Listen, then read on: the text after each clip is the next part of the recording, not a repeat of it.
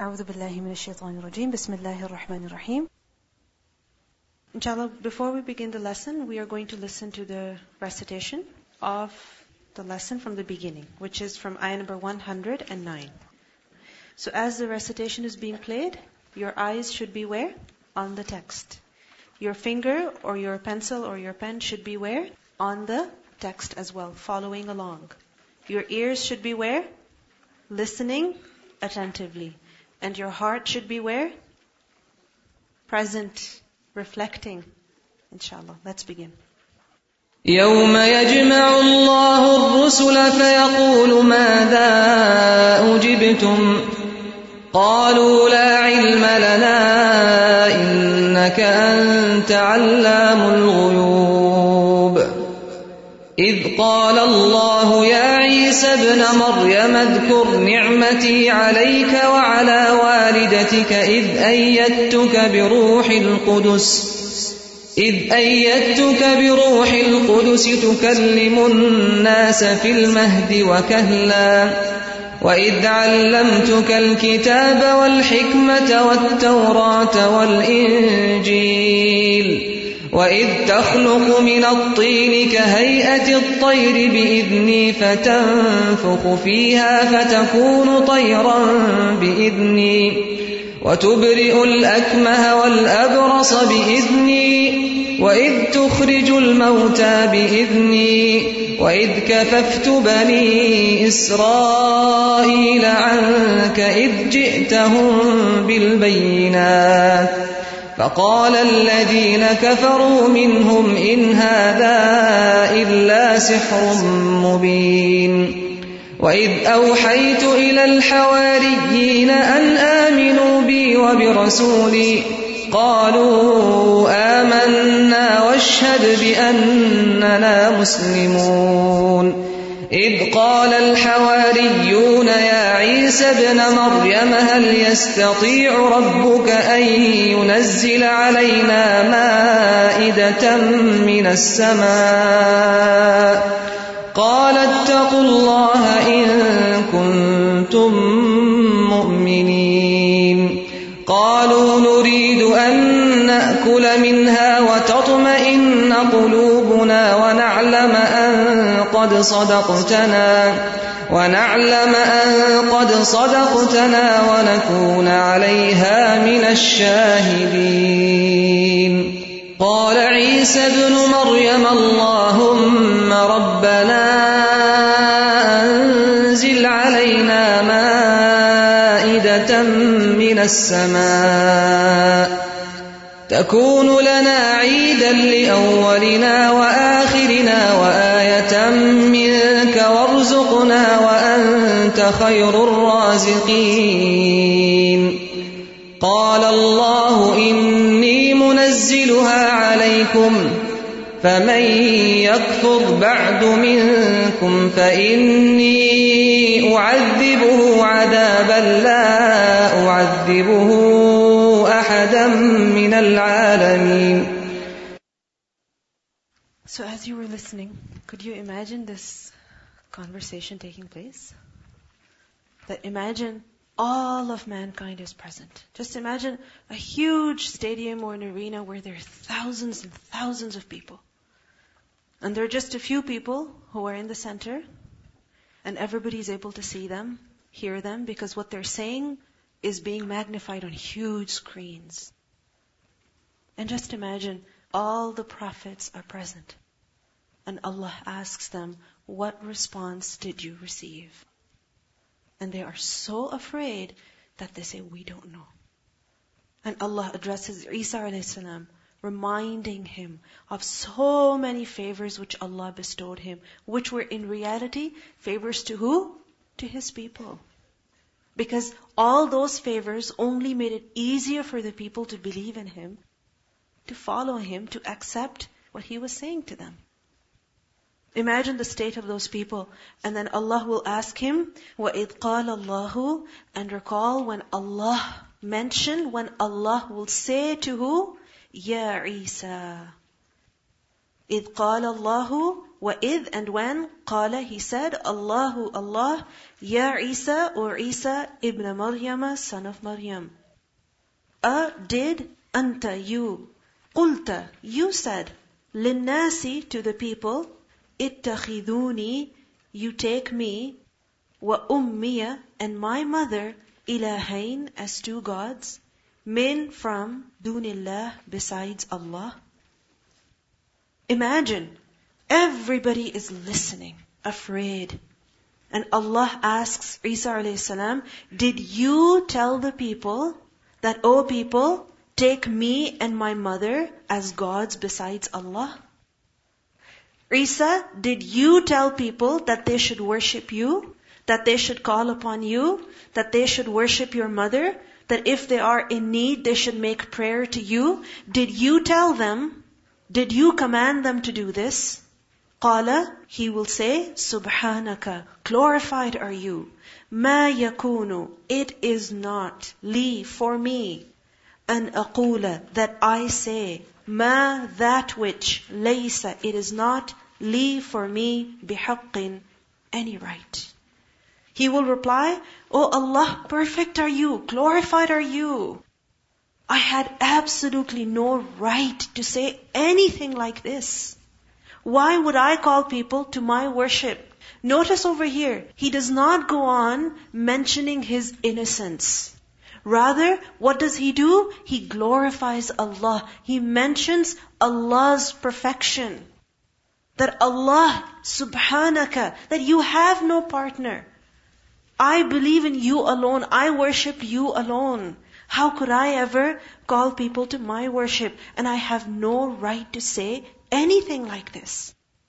What was the message that Isa a.s. gave to the people? The message of Tawheed.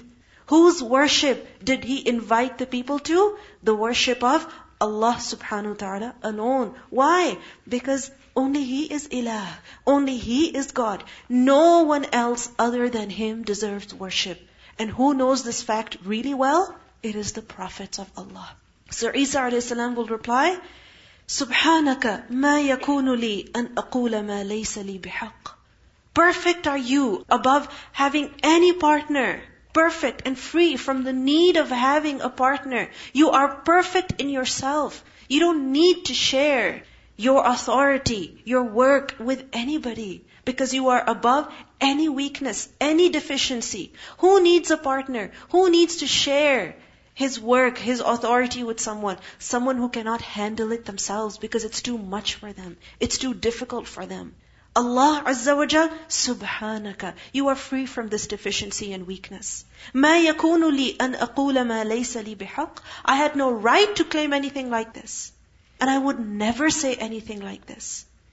He will further say, if kuntu, I was, qultuhu, I said it. Faqad alimta. Faqad, then certainly, alimtahu, you knew it. If I had said anything like this, you would have known it. Why? Because Allah knows everything. So, in other words, Isa a.s. is saying, I never said that. Because when Allah subhanahu wa ta'ala is asking Isa a.s., did you say to the people, worship me? Is it because Allah does not know? Of course Allah knows. Of course Allah knows that Isa a.s. never made such a claim. Then why is He asking him? Because He is indirectly rebuking His people. That on what basis did you worship Him? On what basis did you start calling Him God? On what basis did you ask Him for help? When He never told you, He never commanded you. So on the Day of Judgment, Allah will ask Isa a.s., did you tell the people? And when He will say no, and this is great humiliation for the people. He will say, if I had said it, you would have known it. Because ta'lamu, you know, ma that what, fi is in nafsi, myself. Wala and not, a'lamu, I know, ma that which, fi nafsik, in yourself. Innaka, indeed you, anta, you alone, allam, supremely aware of what? Al-ghuyub, of the unseens. If I had said it, you would have known it. Why? Because whatever is in my heart, you know. Whether something I utter, I speak, or I conceal it. Whatever I say, whatever I keep inside, you know it. And I, on the other hand, as for me, Isa a.s. is saying, as for me, I have no idea about what is in you, meaning what you know, O Allah. What you are aware of, what you say, what you intend, I do not know. You know me, what I feel in my heart, what I conceal in my heart, and I don't know about all those matters that you hide from me. Why? Because only Allah is God. Over here, basically, Isa a.s. is referring to his being a human being. His being limited in his knowledge, in his ability. Compared to who? Compared to Allah subhanahu wa ta'ala. In a way, he is showing his servitude to Allah. That I am nothing before you. You are the one who knows everything. And I, on the other hand, don't know much at all. My knowledge compared to yours is almost nothing. So how could I ever be God? Does Allah subhanahu wa ta'ala not know this? Of course He knows this. Why is Isa a.s. saying this to Allah? Again, to prove to the people that you are guilty. I never invited you to shirk. So, what do we learn over here? That Isa a.s. never ever claimed divinity. He never called people to the worship of himself. Rather, he called people to the worship of Allah alone. And we see over here that Isa a.s. considered himself human being because that's who he was. He believed in himself as someone who is limited in his abilities, in his knowledge. And he believed in Allah subhanahu wa ta'ala alone as who? As God. Why? Because He alone knows everything. إِنَّكَ أَنْتَ عَلَّامُ الْغُيُوبِ. You alone are who? The knower of the unseen. You alone have the knowledge of everything that is hidden. Therefore, I cannot be God. Only you are. Only you alone are God. إِنَّكَ أَنْتَ عَلَّامُ الْغُيُوبِ. Now notice over here that Isa a.s. never claimed divinity. And this is an evidence of his truthfulness, that he was a true messenger. Because every prophet would only say what was true. He would never claim anything that was not true for him. He would only say what Allah subhanahu wa ta'ala commanded him to say. The messengers were not allowed to make up anything. They were not allowed to invent anything at all. And this is a sign of what? Of a true prophet. In the Quran we learn that if the Prophet ﷺ were to have invented something, then what would happen? He would be severely punished. That لَأَخَذْنَاهُ بِالْيَمِينِ, we would have surely seized him from the right. ثُمَّ لَقَطَعْنَاهُ, then surely we would have cut his vein. Meaning he would be punished openly before people. But nothing such as this happened. And what does that show? That he was a true prophet. And those who are false prophets, who claimed prophethood, they claimed the most weirdest and strange things. They're the ones who seem to be like magicians, who were dishonest people who were liars. And their falsehood was apparent.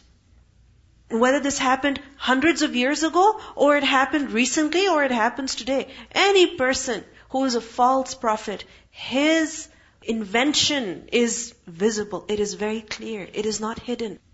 So he says over here, Isa a.s. إِن كُنْتُ قُلْتُهُ فَقَدْ عَلِمْتَهُ تَعْلَمُ مَا فِي نَفْسِي وَلَا أَعْلَمُ مَا فِي نَفْسِكَ إِنَّكَ أَنْتَ عَلَّامُ الْغُيُوبِ. Only you alone are the knower of the unseen. I do not know the unseen. I could never be God. He said, مَا قُلْتُ, مَا not, قُلْتُ, I said, لَهُمْ to them, إِلَّا except, مَا that which, أَمَرْتَنِي, you commanded me, bihi with it. I never said anything except for that which you commanded me with. Meaning the only thing I conveyed to the people was what you told me to convey to them. I never changed it. I never added anything to it. I never decreased anything from it. As is, verbatim, that is what I conveyed to the people. مَا قُلْتُ لَهُمْ إِلَّا مَا أَمَرْتَنِي بِهِ.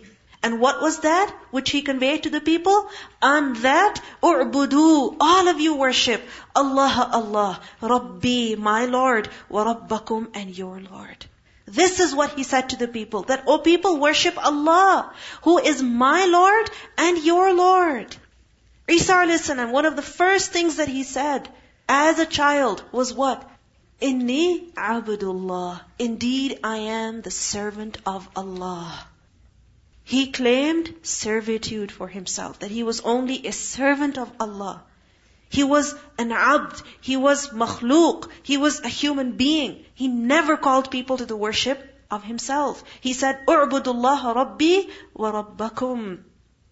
And he will say at that time, وَكُنْتُ, and I was, عَلَيْهِمْ, upon them, shahidan, a witness, مَا دُمْتُ, as long as I remained, فِيهِمْ, in them. Meaning, he will say at that time, that as long as I was alive, as long as I was in the dunya, amongst the people, then, yes, I was a witness over them. Witness over what? Over their actions, what they did. Yes, I saw what they did. I saw what they believed in. I saw their actions. However, فَلَمَّا, then when, تَوَفَّيْتَنِي, you took me in full. Meaning, O Allah, when you gave death to me, when you recalled me, then kunta, you were, anta, you alone, ar-raqib, the ever watchful, the observer, alayhim, over them. When you took me, whether it was the first time that he was lifted up from the earth, Allah subhanahu wa ta'ala took him up from the earth, or it was the second time when he was sent and Allah subhanahu wa ta'ala will give him death. Right? As we know that Isa a.s., he was taken up, he was not given death, rather he was taken up as is, and then towards the end of time, he will be sent back to the earth. When he will be sent back, then he will die. After some time, he will die a natural death. So tawaffaytani could be referring to either of those two, or both even. That when you removed me from the people of the earth, when I was no longer amongst people, then you observed them. You know about what they did. I don't know what they did. I have no idea about what they did after I left them. So whatever they invented after I was gone, that was their own inventions. I have nothing to do with that. So in other words, after Isa a.s., when the people started worshipping him, claimed that he was son of God or God himself, did Isa a.s. have any share in this? No. Did he ever tell the people to do anything like this? Never. Because all of this happened after he was gone. This is very similar to how the Prophet ﷺ, when he left, when he was given death, after him, there are many people who literally pray to the Prophet ﷺ. Did he ever tell them, worship me? Did he ever tell them, pray to me, ask me? Did he ever say that? No. He in fact cursed the people who do this. Near the time of death of the Prophet ﷺ, when he was in the agony of death, at that time, he would wake up and he would say, may Allah curse the Yahud and the Nasara. Because they took the graves of their prophets as places of worship. They would go and worship who? Their prophets when they passed away. The righteous people when they passed away. And over here, what was he doing in reality? Warning the people that don't do this. Don't do what the Yahud and the Nasara did. That when I die, you start worshipping me. So we see that the prophets of Allah, when they were alive, they called people to nothing but Tawheed. They called people to the worship of Allah. And they rejected shirk to the best of their ability. Until their last moments, they rejected shirk. They condemned it. They warned people against it. And if people committed shirk after their deaths, the prophets were not at fault. It was not their fault. Whose fault was it? Who's guilty of it? Completely, it was the people who invented it after them. So this is why Isa a.s. will say that when you took me, فَلَمَّا تَوَفَّيْتَنِي كُنْتَ أَنْتَ الرَّقِيبَ عَلَيْهِمْ. You alone were observer over them. And this shows to us that once a prophet leaves this world, when Allah subhanahu wa ta'ala gives him death, then he does not know about what's going on in this dunya. Unless and until Allah informs him in the barzakh. The prophet of himself does not know. كُنْتَ أَنْتَ الرَّقِيبَ عَلَيْهِمْ. And the name of Allah, Ar-Raqib, is from Ra Qaf Ba. Raqabah means neck. So ar-Raqib is someone who observes so closely that it is as though he is watching the neck of the person. And when you're watching the neck of the person, it means that you're very close. You're watching them from very, very near. And you're watching every activity of theirs. Imagine somebody's looking over you, over your shoulder. They know what you're doing, what you're writing, what you're texting, what you're saying, because they are watching you. And Raqib also signifies that people forget, but he is watching. Just like there could be somebody watching you from behind, and you don't know. So you're busy doing whatever you are doing, ignoring the fact that somebody's behind you because you don't know. You're not aware. So Allah subhanahu wa ta'ala watches people even when people are heedless. Even when people are forgetful. So kunta anta raqiba alayhim. You were watchful over them. Wa anta, and you alone. Ala, upon kulli shay'in, everything. Shahidun, a witness. You are a witness over everything. You know that I fulfilled my duty with sincerity, with ihsan. I conveyed the message of Tawheed to the people to the best of my ability. I condemned shirk. You are a witness to that. And whatever happened after me, you know about that as well. Now imagine when this conversation has taken place. Isa a.s. knows that the people who worshipped him, the people who took him as a son of God, or the people who took him as God, what are they destined to? Where is their destination? It's clear. They're going to hell because of the shirk that they committed. Because their guilt is established. That they invented these lies. And Allah subhanahu wa ta'ala rejects them. Allah does not accept what they did at all. And if a person comes on the Day of Judgment with a whole lot of deeds, but they're worth nothing, then what is his end going to be? It's nothing but punishment. And at this time, Isa a.s. will say, in tu'adhibhum, if you punish them, فَإِنَّهُمْ, then indeed they, ibaduk, your servants. وَإِن, and if, taghfir, you forgive, lahum, for them, فَإِنَّكَ, then indeed you, anta, you alone, al-aziz, the exalted in might, al-hakim, the wise. Isa a.s. will say, in tu'adhibhum, O Allah, if you decide to punish these people today, فَإِنَّهُمْ عِبَادُكَ, then they are your servants. Meaning, you own them. They cannot do anything to defend themselves. You won't suffer any harm. You won't gain any benefit by punishing them. Because they are ultimately your servants. They ultimately belong to you. It's like if you own something and you throw it away, it's your decision. What you threw away, what you discarded, cannot challenge you in the decision that you're making against it. Why? Because you are the owner. You can do whatever you want. You have the full right to execute your will and your decision because you are the master and you decide the fate of what you own. Isa a.s. will say, if you decide to punish these people today, O Allah, then they are your servants. You have the full right to do that. وَإِن تَغْفِرْ لَهُمْ, and if you should forgive them, if you should overlook their greatest crimes, the sins that you dislike, the sins that you warned the people against over and over again, if you still decide to forgive them, فَإِنَّكَ أَنْتَ الْعَزِيزُ الْحَكِيمُ, then indeed you are exalted in might, the wise. Why does he say that you are the exalted in might, the wise? That if you forgive them, it doesn't mean that you are too weak to punish them. That you have no choice but to forgive them. No. You have the full ability, the full power to punish them. But yet, if you forgive them, that doesn't reduce in your power. And whatever decision you make, it is based on your hikmah. You are al-hakim. So whatever decision you make, ultimately it is correct. So nobody has any right to challenge your decision. Put yourself in this position. Imagine Isa a.s. is talking about you and I. And he says to Allah, "Oh Allah, if you punish her, then she is your servant. And if you forgive her, then you are Aziz and Hakim. Just imagine, if you're standing in a court and the judge is told that you have the choice whether to sentence her or to pardon her. Imagine if a major verdict concerning you is being made. What would be your position? How would you be feeling? إِن تُعَذِّبْهُمْ فَإِنَّهُمْ عِبَادُكَ وَإِن تَغْفِرْ لَهُمْ فَإِنَّكَ أَنْتَ الْعَزِيزُ الْحَكِيمُ. You are almighty, you are all wise.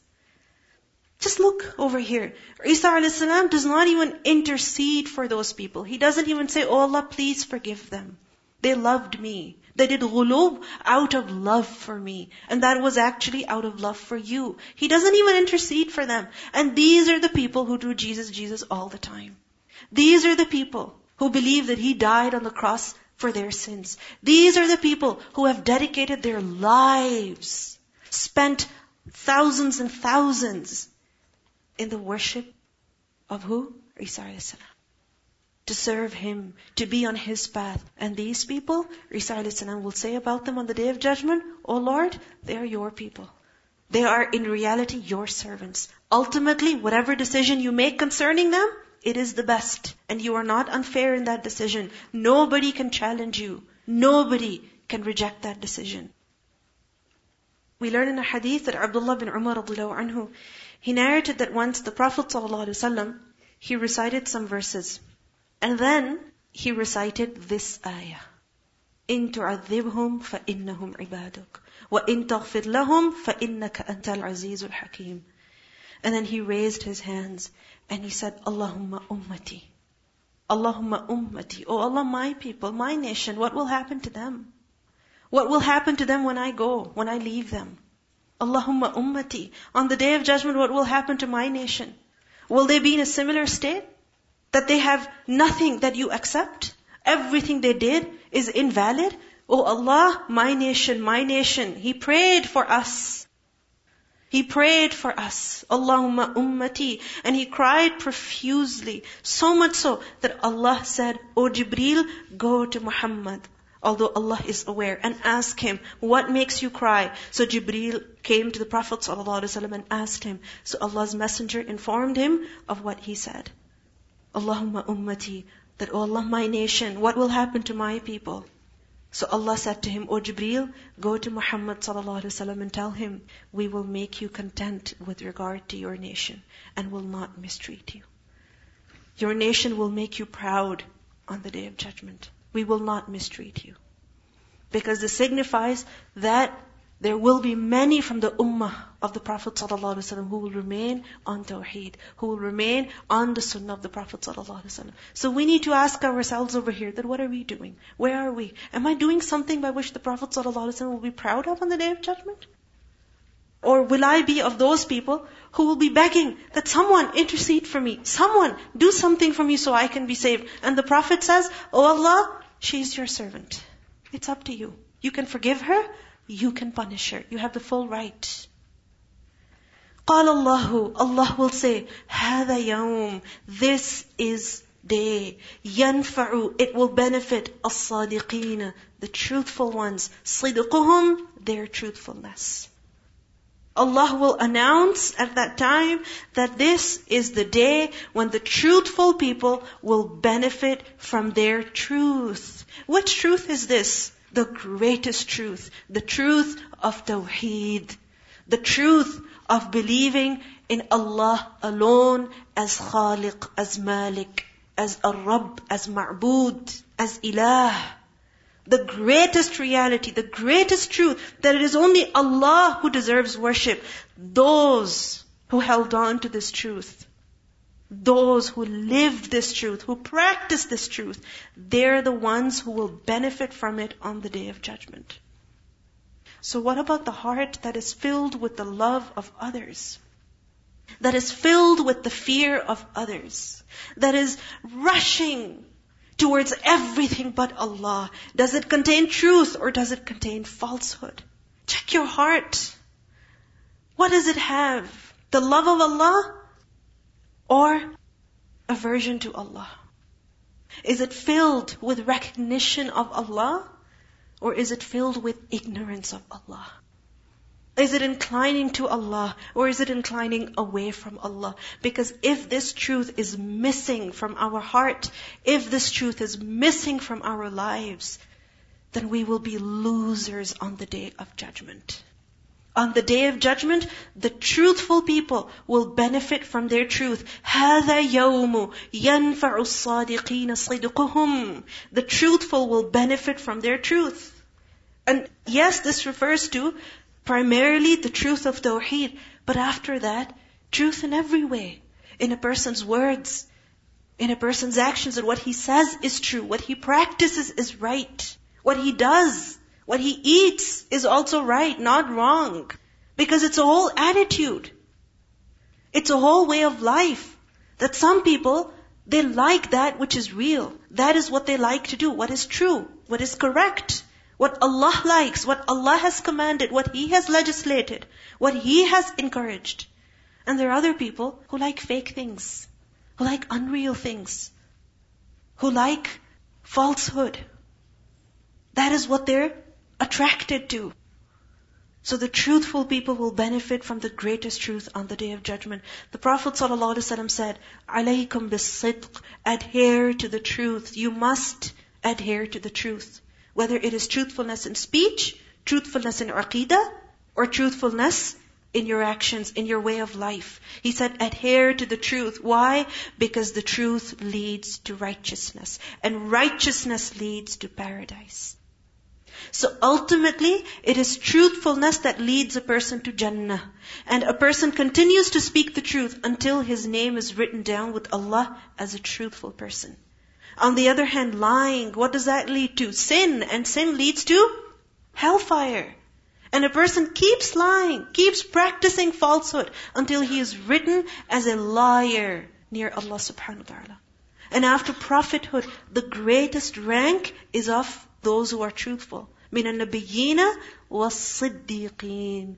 This is why Abu Bakr as-Siddiq radiyallahu anhu will have a high status on the Day of Judgment. So truthfulness is what leads a person to many good deeds. It opens the door to a lot of khair in this dunya for a person. And when he goes upon them, ultimately, he will benefit on the Day of Judgment. He will be successful on the Day of Judgment. This is why Allah says, لَهُمْ جَنَّاتٌ تَجْرِي مِنْ تَحْتِهَا الْأَنْهَارُ. Lahum, for them, jannatun are gardens. Tajri, it flows. Min tahtiha, from underneath it, al-anhar, the rivers. They will have gardens in paradise beneath which rivers flow. They lived in prisons literally in this dunya. Because they lived in the confines of truth in this dunya. Because we see that falsehood is everywhere. That is what is promoted by people. That is what is made easy by people. Whether it is eating haram, because that's also a part of falsehood. It's everywhere. But when you want to hold on to the truth, to that which is correct, to that which is Allah has legislated, then you feel as if you are shackled, you are bound. You cannot do much. Here is a person taking a haram loan, and look at them. They're excelling in this dunya. And here you are, limiting yourself. And still you are confined in a small house that still you do not own. And you don't think that you can own anything, anytime in the near future. So you feel as if you are confined, you are restricted. And you wonder, why can I not be freed? Why can Allah subhanahu wa ta'ala not make this easy for me? But dunya is a test. You bind yourself to Allah's obedience, Allah's worship in this dunya, Allah will set you free. He will set you free in the gardens of paradise, which are bigger than this entire earth and the sky combined. You want just a bigger house in this dunya, which is nothing compared to Jannah? لَهُمْ جَنَّاتٌ تَجْرِي مِنْ تَحْتِهَا الْأَنْهَارُ, underneath which rivers flow. خَالِدِينَ فِيهَا أَبَدًا, abiding therein eternally. رَضِيَ اللَّهُ عَنْهُمْ. رَضِيَ اللَّهُ, He is pleased. Who? Allah. عَنْهُمْ, from them. وَرَضُوا, and they will be pleased. عَنْهُ, from Him. ذَلِكَ, that is al-fawz, the success. Al-azim, the great. They will be given Jannah. And they are the people with whom Allah will be happy. Notice first, خَالِدِينَ فِيهَا أَبَدًا. Abiding in Jannah forever. They will never have to move, never have to relocate somewhere else because they cannot afford the rent anymore, or because their lease has expired. No. In Jannah, your time, your stay does not ever come to an end. خَالِدِينَ فِيهَا أَبَدًا. Forever and ever staying in Jannah. And the best thing, رَضِيَ اللَّهُ عَنْهُمْ وَرَضُوا عَنْهُ. That Allah will be happy with them and they will be happy with Him. And this is the biggest, the greatest reward that a person can ever have. That Allah is happy with him. But for that, we have to be happy with Allah first. We have to be happy with His commands, with His decisions concerning our lives. We have to be happy with Him, and then Allah will be happy with us. And when Allah is happy with a person, then he is successful. This is why Allah says, ذَلِكَ الْفَوْزُ الْعَظِيمُ. That is the greatest attainment. That is the biggest achievement. That is a great success. Meaning there is no success, there is no other achievement that is like this. That Allah is happy with a person. Because when Allah is happy with a person, then that person is fine. Nothing at all can harm him. He cannot suffer any harm. Nothing at all. He is fine forever. Then he will live happily ever after. Happily ever after is when Allah is happy with you. And this is the reason why we have been given this life. That we make Allah happy with us. This is why our desire for any deed that we do is, oh Allah, you become happy with me. I am doing this, you be happy with me. I am studying your book, I am reciting your kitab, I am struggling to understand its meanings, I am struggling to memorize its meanings. Ya Allah, you be happy with me. Because at the end, if Allah is happy, then you're successful. And if you live a life of hard work, and at the end Allah is not happy with you, then what use was that struggle? What benefit did that effort bring to you? This is why a companion once saw a Christian hermit, someone who had abandoned this dunya, just busy in the worship of Allah. And when he saw him, that companion started to cry. He started to cry that here is a man struggling, putting in so much effort to worship, but this worship will be rejected on the Day of Judgment. Why? Because Allah will not be happy with him. Why? Because this man is doing shirk. He is associating partners with Allah. So every effort we do, every effort we put in this life of ours should be directed towards what? Towards the pleasure of Allah. Our focus should be, Ya Allah, you be happy with me. And for that, two things are necessary. That firstly, it is done in the way that Allah likes. And secondly, it is done only for His pleasure.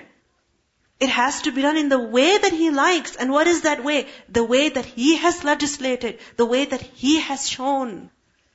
And secondly, with sincerity, only for His pleasure. To seek approval from Him, not the people. Not anyone in this dunya. Only Allah subhanahu wa ta'ala. رَضِيَ اللَّهُ عَنْهُمْ وَرَضُوا عَنْهُ. And the thing is that in this dunya, sometimes you feel that what you did, because of that, hopefully Allah is happy with you. And then what happens? You make a mistake, which is bound to happen because you're a human being, and you feel like Allah is not happy with you. Have you ever had that feeling? That you know that when you've missed your prayer, when you've delayed your prayer, when you didn't pray properly, you know, you have that feeling that Allah is not happy with me. This is why you feel distant from Him. This is why you sometimes don't have the guts to lift up your hands and make dua to Allah. You feel shy. Because you know the kind of sins that you've committed. You know the kind of things you said, the kind of words you uttered. You know, when we show off or when we hurt someone, we know, our heart tells us that this is something that has taken me far from Allah. Not close to Allah, but far from Him. So at this time, what should be done? That fine, what can I do? I'm such a loser anyway. No. Still ask Allah to be happy with you. To give you the ability to turn back to Him. Say sorry. Go close to Him. Wasjud waqtarib. Do sajda and draw close to Allah. You've made a mistake. You feel far. You feel Allah's not happy. Then say, إِلَّمْ تَرْضَ عَنِّي فَاعْفُ عَنِّي. That, oh my Lord, if you're not happy with me, then forgive me, so that you can be happy with me. إِلَّمْ تَرْضَ عَنِّي فَاعْفُ عَنِّي. I know I have done many sins that I do not deserve your approval. But still, oh Allah, how can I get it without your forgiveness? So forgive me so that you can be happy with me. Clean me. Purify me so that you can be happy with me. لِلَّهِ مُلْكُ السَّمَاوَاتِ وَالْأَرْضِ. Lillahi, for Allah, mulku, dominion, as-samawat, of the heavens, wal-ard, and the earth. Wama, and whatever, fihinna, is in them. Wahuwa, and He is, ala, upon, kulli, every, shay'in, thing, qadirun, always all able, competent. Everything in the heavens and the earth, who owns it? Allah alone. Everything belongs to Him. This is why, if He is happy with you, then everything is yours. Because if Allah is happy with a person, then He will give him everything to make him happy. Allah owns everything. The heavens, the earth, and everything within them. Every atom, every single object is whose property? Allah subhanahu wa ta'ala's property. Nobody else's. And the one who has ownership of everything, He is the one who has power over everything. And the one who has power over everything is Qadir. He is able to execute every will and every decision of His. And only He alone is true God. Isa alayhi salam cannot be God. Muhammad sallallahu alayhi wa sallam cannot be God. All of them are who? Servants of Allah alone. The Malik of as-samawati wal-ard, وَمَا فِيهِنْ وَهُوَ عَلَى كُلِّ شَيْءٍ قَدِيرٍ. And He is over everything capable. And with this, alhamdulillah, we conclude Surah Al-Ma'idah, which is one of the last surahs to be revealed on the Prophet sallallahu alaihi wasallam. The surah in which all the commands that are mentioned are final. They are muhkam. They are final. They are not abrogated. The surah begins with, Ya ayyuhalladhina amanu. O you who have believed. And this address is repeated over and over again. Many commands have been given. Believers are addressed. And at the end, we are reminded that everything belongs to Allah. Including who? You and I. وَمَا فِيهِنْ وَهُوَ عَلَى كُلِّ شَيْءٍ قَدِيرٍ. He is able to do everything that He wants. And this should make us afraid of Him. That if He wants, He can forgive us. If He wants, He can question us. If He wants, He can punish us.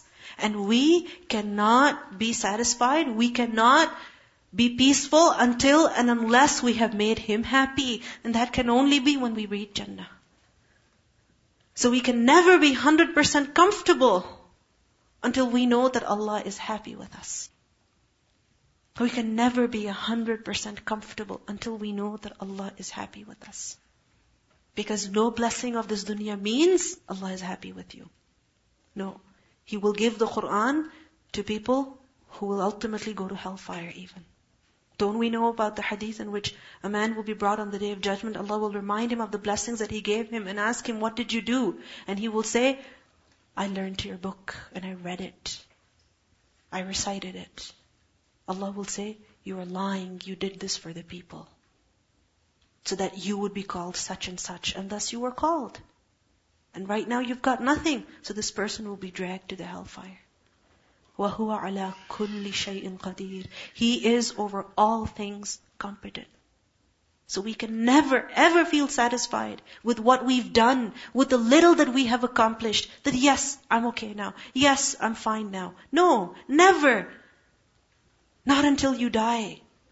Even the moments of your death, at that time, we should be concerned about Allah subhanahu wa ta'ala being happy with us. This is why it's so important to seek Allah subhanahu wa ta'ala's forgiveness continuously and keep turning towards Him, to draw close to Him. Recitation. وَإِذْ قَالَ اللَّهُ يَا عِيسَى ابْنَ مَرْيَمَ أَأَنْتَ قُلْتَ لِلنَّاسِ اتَّخِذُونِي وَأُمِّيَ إِلَٰهَيْنِ مِن دُونِ اللَّهِ قَالَ سُبْحَانَكَ مَا يَكُونُ لِي أَنْ أَقُولَ مَا لَيْسَ لِي بِحَقٍّ إِن كُنتُ قُلْتُهُ فَقَدْ عَلِمْتَهُ تَعْلَمُ مَا فِي نَفْسِي وَلَا أَعْلَمُ مَا في نَفْسِكَ إِنَّكَ أَنْتَ عَلَّامُ الْغُيُوبِ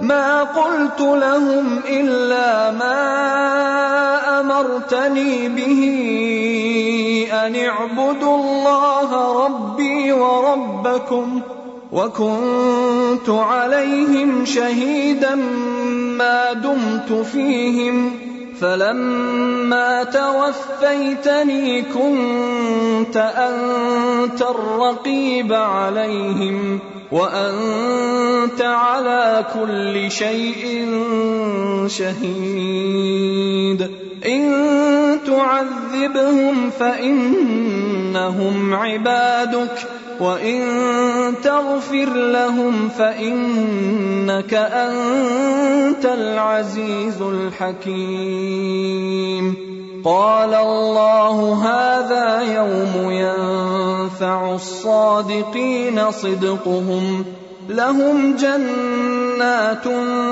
تَجْرِي مِن تَحْتِهَا الْأَنْهَارُ خَالِدِينَ فِيهَا أَبَدًا رَضِيَ اللَّهُ عَنْهُمْ وَرَضُوا عَنْهُ ذَلِكَ الْفَوْزُ الْعَظِيمُ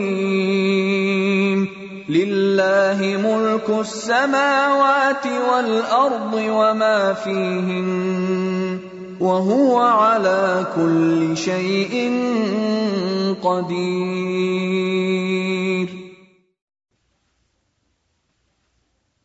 So what is true success? Fame? Is that success in this dunya? No. Is it that you have lots of people following you? Lots of people admiring you? Lots of people looking up to you? Lots of people knowing your name, who you are, what you say? Is that success? No. Is it a lot of material possessions? Is that success? No. What is success? That Allah is happy with a person. And that person could be unknown to any other human being. Could be someone whom people don't give much importance to. Could be someone who does even one deed only for the pleasure of Allah subhanahu wa ta'ala. Sincerity, love of Allah, having that greatest truth in the heart. Sidq. This is what makes a person truthful. Having the best job in this dunya, having a great resume in this dunya, having the best relationship with your parents or your spouse or your friends, that is not success. Having the most beautiful face in this dunya, that is not success. Knowing how to dress up most perfectly before people, that is not success. Knowing how to talk most eloquently before people, that is not success. This is all dunya. And dunya will remain in dunya. It will finish when the dunya finishes. It will finish when you finish. What will come with you is what you did to make your Lord happy. So focus on what? On that which will make Allah happy. Because we waste our time imitating others, following others, keeping up with the rest of the dunya. And that is just wasting our lives, wasting the time that Allah has given us to make Him happy. So everything we do it for who? Allah Azza wa Jal. To make Him alone happy with us. Because if He is happy, everything's fine. And if He's not happy, then you can have the whole world, and you could have hundreds and thousands of people following you. Whether it's on Facebook or Twitter. You may think that you're very famous, the whole world knows you. But still, you are the greatest loser if Allah is not pleased with you. So your mission in life, your goal in life is what? Make my Lord happy with me. Your greatest desire is what? That, oh Allah, be happy with me. Oh Allah, you be pleased with me.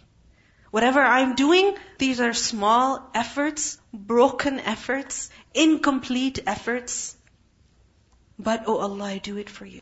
So you be happy with me. When is someone happy with you? Because we're talking a lot about Allah subhanahu wa ta'ala being happy with someone. Think about it. When do you make someone happy? When do you please your boss, your teacher, your mom? When do they say, I'm really happy with you today? I'm really happy with what you've done. When? When they like what you've done, yes. When you do something they did not expect out of you, yes. You do it in the way that they like, yes. Basically, they'll be happy when you've done what they asked you to do. Even if it was something very small. We think to make someone happy, you have to climb Mount Everest or something. No. It may be very, very small and apparently insignificant. But if it is what they asked you to do, then they will be happy with you. If you ask someone to bring you a glass of water, and they bring you a glass of water, but it is only half full. They brought you water. But is it what you wanted? No. You wanted a full glass of water. And if they bring a full glass of water, they do exactly what you told them to do, they complete, they do what you assign them, then you will be very, very happy with them. It's only a glass of water. Only one glass of water, not climbing Mount Everest. But it can make you very happy. So just like that, if we want Allah to be happy with us, then we have to do the first thing that Allah commanded us to do in this surah, which is Ya ayyuhalladhina amanu awfu bil'uqud. Fulfill your commitments. Fulfill your promises. The pacts, the promises, the commitments that you've made with Allah, fulfill them. Because when you will fulfill them, then Allah will be happy with you. And whatever commands He has given to us, they're what, in a way? A promise that we've made with Him. A commitment that we've made with Him. Because when we say, I am a Muslim, then it means, oh Allah, I submit to you. Whatever you tell me, I'll do that. So doing that will make Allah subhanahu wa ta'ala happy with us. So this is why we cannot neglect, we cannot leave anything that Allah has commanded us. Anything at all. Whether it is the one prayer out of the 5 prayers that we find difficult to perform, or something else. Whatever it is, when Allah has commanded it, when we do it, we will make Allah happy. What do we learn in the Hadith Qudsi? That my servant does not draw near to me by doing anything except for the acts that I have made compulsory upon him. The fard actions. When a person performs them, then he draws close to Allah. What does that mean? That Allah is happy with him. So never neglect anything that Allah has commanded, because that is your chance to make your Lord happy with you. That is your chance to be successful. And if you do everything else in this world, but is something that Allah has not asked you to do, that won't bring you Allah's pleasure. So may Allah subhanahu wa ta'ala give us all the ability to focus on what is important. What will really make Allah subhanahu wa ta'ala happy with us. Because ultimately that is our concern. When we were reading those ayahs about Yahud and Nasara, and like you were mentioning that they worship so much, they devote themselves, it's their religious practice that they devote Rahbaniyat, they devote themselves for Allah subhanahu wa ta'ala, their whole lives. An example is coming in my mind that, and I was relating it to the Muslims as well, that we do so much effort, like it's like participating in a race on a track. And you really want to win it, and you do so much effort to win it. You put all your heart, your body, your soul in it to win it, and at the end of the track, you realize that this is not the right track. Yes. Then what's the use of all that effort? So, I mean, even for ourselves, being a Muslim, we always claim that, yes, we love Allah. But I was listening to a khutbah recently on Jummah prayer. The Imam Sahib, he said a very thought-provoking thing, and that small sentence was kind of really, it stirred something in my mind, that do we ever sit alone and we think about, we reflect, we ponder upon this thing, that yes, we claim that we love Allah. We say 5 prayers, we fast, we pay zakat, but do we ever think that does Allah love us? Evaluate yourself according to this statement that does Allah love us? That's the whole point in Quran. Am I worth loving? Am I worthy of Allah's love? Have I done anything to win Allah subhanahu wa ta'ala's love? What am I doing on a daily basis to keep Allah happy with me? Assalamu alaikum. I was thinking about the dua, رَضِيتُ بِاللَّهِ رَبًّا وَبِالْإِسْلَامِ دِينًا. We're supposed to say this dua every evening and morning and evening. We are saying to Allah, we are pleased with you. Yes. So Allah subhanahu wa ta'ala, He said in Surah Baqarah, ask me, I will give you. Subhanallah, if we ask Him, we saying we pleased with you, He will be pleased with us. We have to keep saying, oh Allah, we are pleased with you. Inshallah, Allah will be pleased with us. Because when is someone happy with you? When you are happy with them. But if you are upset all the time, moody all the time, complaining all the time, then no matter who you are, they cannot be happy with you. Even if they're your children or your parents or your spouse, if you're complaining and refusing to do what they're asking you because you're unhappy with them, then they'll never be happy with you. I was just thinking how you were mentioning that we can never be certain that we've attained Allah's pleasure until we have died and we have reached Jannah, because until then we never know. It's just a thought passed through my mind. We think, yes, alhamdulillah, I pray 5 times a day. But every single time that thought comes, I think the surah in the 30th juz, وَيْلُ لِلْمُصَلِّينَ, that even those who pray, even if you pray 5 times a day, how do you know what your salah, how do you know if Allah actually has accepted your salah? It doesn't matter. You don't realize that, maybe I've done something wrong. Maybe I just, 1 second I thought of something that was completely wrong that displeased Allah, and that entire 10, 15 minutes I spent praying, none of it was accepted. Yes. That praying alone is not sufficient. Doing good things alone is not sufficient. At the end of the day, what matters is, did Allah accept it or not? And that depends on the state of your heart. Assalamu alaikum. I was thinking that all of us here today are so lucky because Allah has given us the knowledge of our happily ever after. And if we keep that to ourselves or if we ignore it, then we're just going to be really, really big losers. And more than those who, don't know of it and they dedicate their lives to that, for us to know it and ignore it and not pass it on, that's really doing yourself a disservice, basically. Assalamu alaikum. I was just thinking about how people strive so hard for every single thing. Like when, for example, even if we are taking part in a race or a marathon or anything, people strive so hard, they work so hard for that, but still they are not sure that they are going to win or not. But still Allah subhanahu wa ta'ala is telling, when you follow my commands, when you follow my religion, when you follow what I say, ذَلِكَ الْفَوْزُ الْعَظِيمُ, this is the success and you are. So how much do we strive for this? Yes. That the effort that you put in this dunya, many times it is that the winner can only be one person. So the chances of losing are really, really high. But when a person strives towards Allah with sincerity, with dedication, with honesty, with love, then inshallah, success is there for him. Okay, we will end over here. Subhanakallahumma wa bihamdika, nashhadu an la ilaha illa anta, nastaghfiruka wa natubu ilayk. Assalamu alaikum wa rahmatullahi wa barakatuh.